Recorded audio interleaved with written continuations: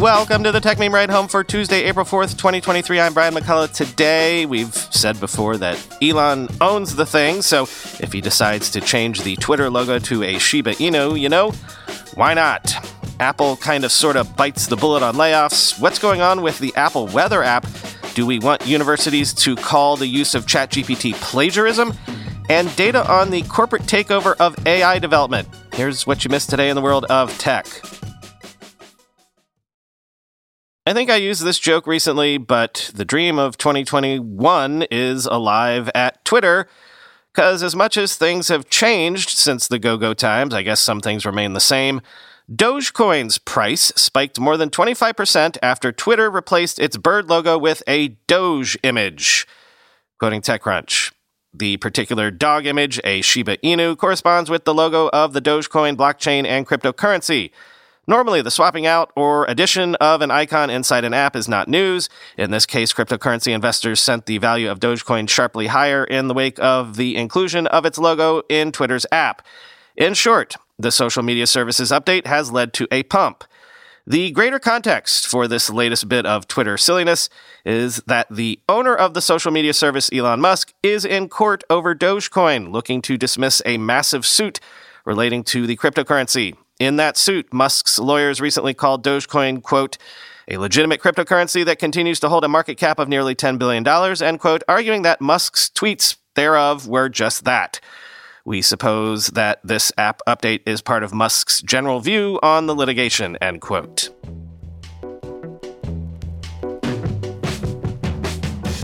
Because for other things that were big in 2021, the narrative has definitively broken at this point.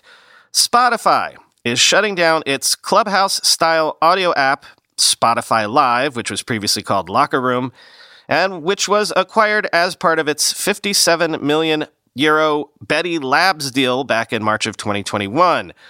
Quoting Musically, Locker Room was a sports-focused version of Clubhouse, the social audio app that was creating a huge buzz in tech circles at the time.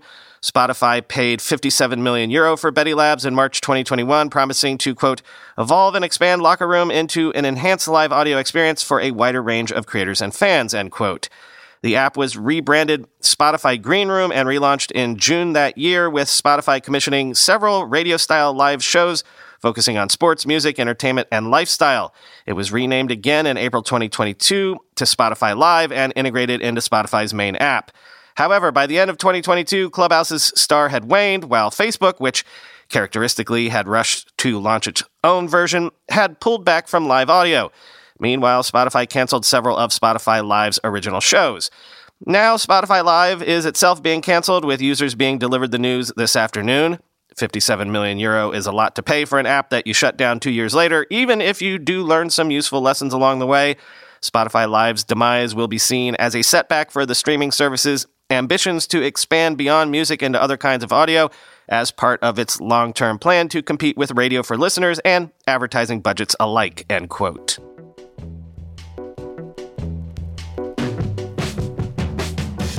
Yeah, these are the sort of headlines we get in 2023.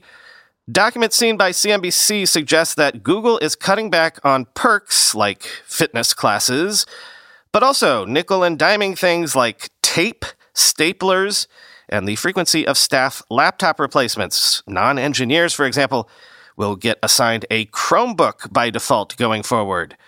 Quote, Google's finance chief Ruth Porat recently said in a rare company-wide email that the company is making cuts to employee services. Quote, these are big multi-year efforts, Porat said in a Friday email titled, Our Company-Wide OKR on Durable Savings, end quote. Elements of the email were previously reported by the Wall Street Journal. One of the company's important objectives for 2023 is to, quote, deliver durable savings through improved velocity and efficiency, Porat said in the email. All PAs and functions are working towards this, she said, referring to product areas. OKR stands for Objectives and Key Results. Porat referred to the year 2008 twice in her email. We've been here before, the email stated. Back in 2008, our expenses were growing faster than our revenue. We improved machine utilization, narrowed our real estate investments, tightened our belt on T&E budgets, cafes, micro kitchens, and mobile phone usage, and removed the hybrid vehicle subsidiary, end quote. Among the equipment changes, Google is pausing refreshes for laptops, desktop PCs, and monitors. It's also, quote, changing how often equipment is replaced, according to internal documents viewed by CNBC. Google employees who are not in engineering roles but require a new laptop will receive a Chromebook by default. Chromebooks are laptops made by Google and use a Google-based operating system called Chrome OS. It's a shift from the range of offerings such as Apple MacBooks that were previously available to employees. It also provides the best opportunity across all our managed devices to prevent external compromise. One document about the laptop changes said, an employee can no longer expense mobile phones if one is available internally, the document also stated, and employees will need director or above approval if they need an accessory that costs more than $1,000 and isn't available internally. Under a section titled Desktops and Workstations, the company said CloudTop, the company's internal virtual workstation, will be the default desktop for Googlers. In February, CNBC reported the company asked its cloud employees and partners to share desks on alternating days and are expected to transition to relying on CloudTop for their workstations. Google employees have also noticed some more extreme cutbacks to office supplies in recent weeks. Staplers and tape are no longer being provided to print stations company-wide as part of a cost-effectiveness initiative, according to a separate internal facilities directive viewed by CNBC. We have been asked to pull all tape/dispensers throughout the building. A San Francisco facility directive stated, if you need a stapler or tape, the receptionist desk has them to borrow, end quote.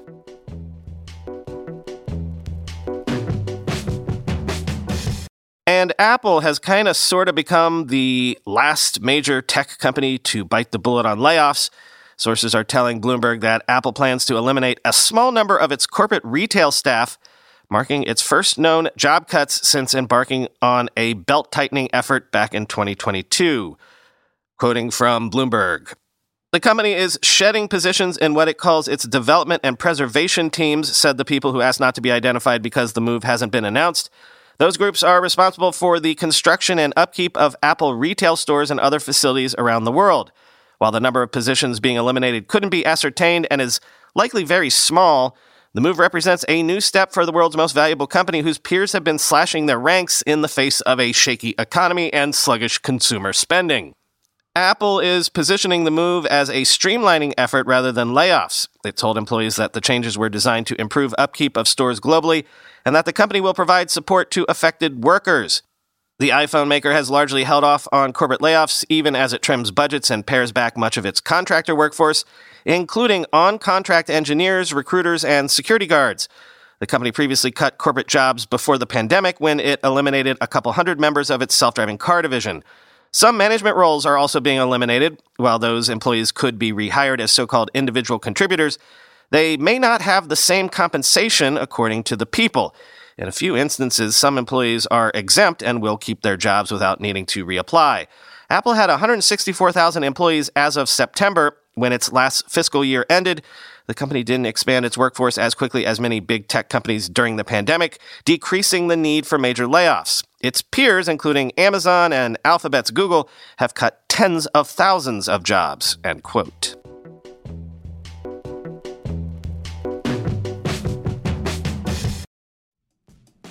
When you go through airport security, there's one line where the TSA agent checks your ID and another line where a machine scans your bag. The same thing happens in enterprise security, but instead of passengers and luggage, it's end users and their devices.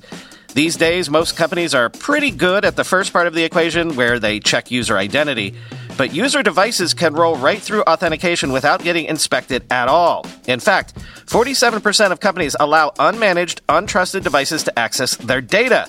That means an employee can log in from a laptop that has its firewall turned off and hasn't been updated in 6 months, or worse, that laptop might belong to a bad actor using employee credentials.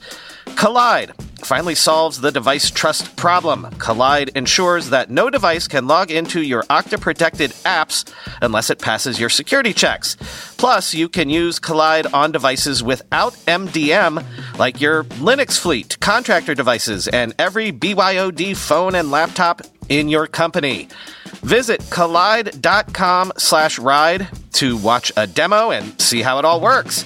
That's KOLIDE.com/ride, collide.com/ride.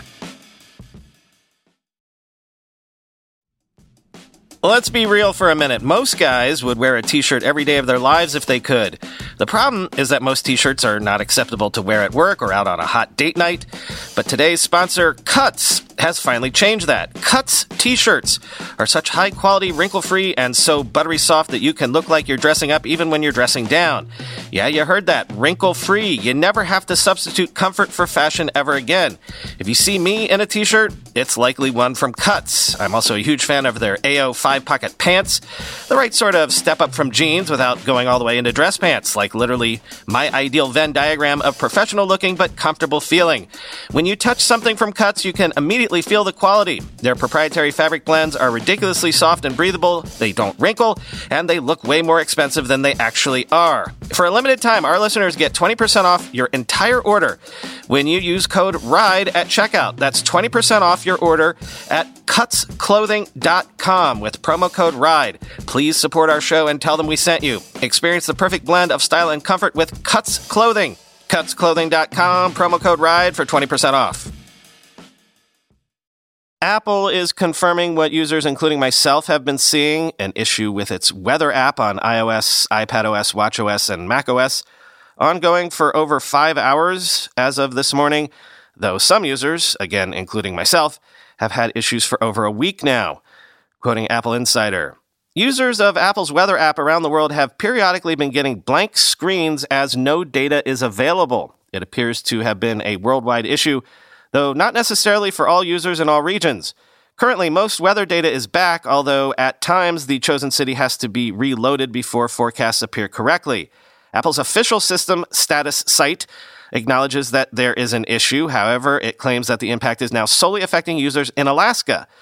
It's unlikely that Apple gets all of its weather data from a single data provider in Alaska, so presumably the system status reflects only the current issue and that it has been improving overnight.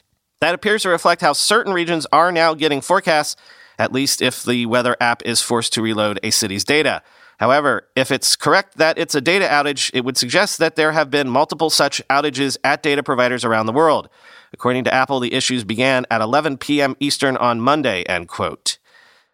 I would like to take this opportunity to remind Apple that their weather app sucks generally, and that they killed the best weather app ever made, which was Dark Sky. Bring that back, please.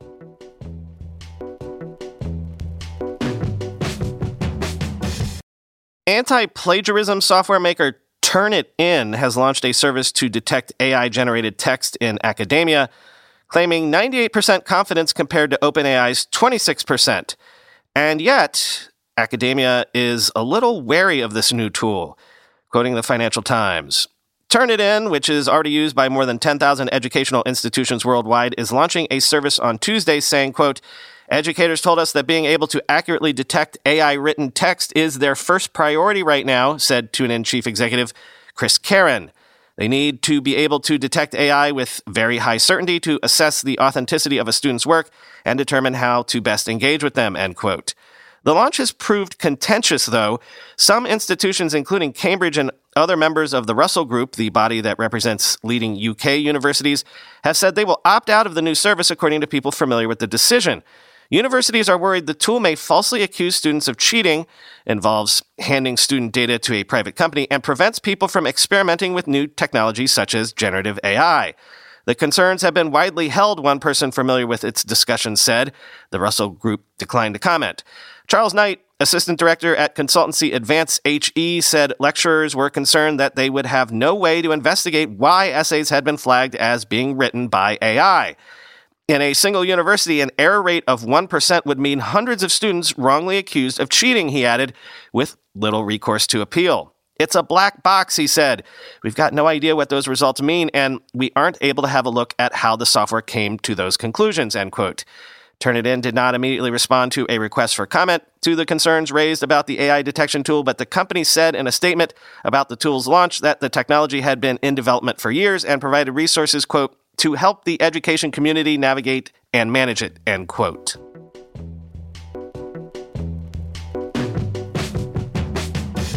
And finally today, some interesting data points about this new AI, I guess we could call it an industry now, because a new report sort of shows that AI is entering into an era of corporate control. According to Stanford's AI Index, in 2022, industry produced 32 notable machine learning models compared to academia's mere 3.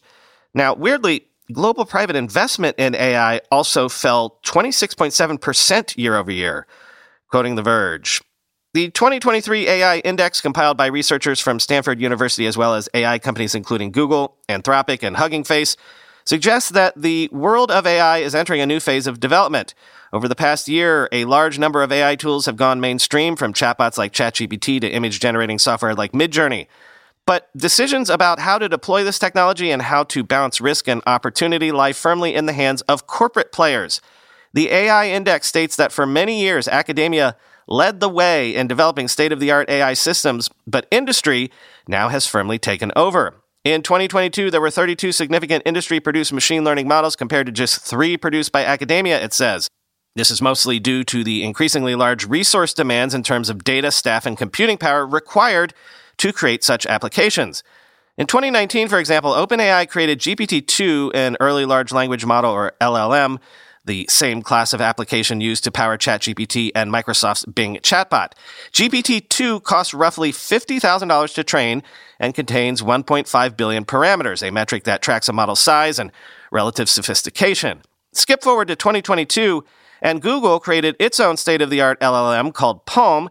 This costs an estimated $8 million to train and contains 540 billion parameters, making it 360 times larger than GPT-2 and 160 times more expensive. AI development's increasing resource requirements firmly shift the balance of power toward corporate players. Many experts in the AI world worry that the incentives of the business world will also lead to dangerous outcomes as companies rush out products and sideline safety concerns in an effort to outmaneuver rivals. This is one reason many experts are currently calling for a slowdown or even a pause in AI development, as with the open letter signed last week by figures including Elon Musk.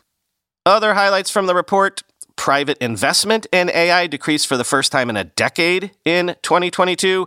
Global private investment in AI has been climbing for years, but decreased by 26.7% from 2021 to $91.9 billion in 2022.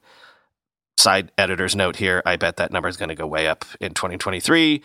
Continuing to quote, training big AI models has environmental costs. A 2022 paper estimates that training a large AI language model called Bloom emitted 25 times as much carbon as that of flying one passenger from New York to San Francisco and back. By comparison, OpenAI's GPT-3 was estimated to have a carbon cost 20 times that of Bloom. AI can potentially help reduce emissions, though. In 2022, Google's subsidiary DeepMind created an AI system called BeCooler that reduced energy consumption by 12.7% in a 3-month experiment in the company's data centers by optimizing cooling procedures. It's not clear if Google ever adopted this system more widely. Chinese people are more hopeful about AI than Americans. An Ipsos survey in 2022 found that 78% of Chinese respondents agreed with the statement that, quote, products and services using AI have more benefits than drawbacks. Chinese citizens were most enthusiastic about AI, followed by respondents in Saudi Arabia, 76%, and India, 71%. U.S. respondents were among the least enthusiastic of those surveyed, with only 35% agreeing with the above statement, end quote.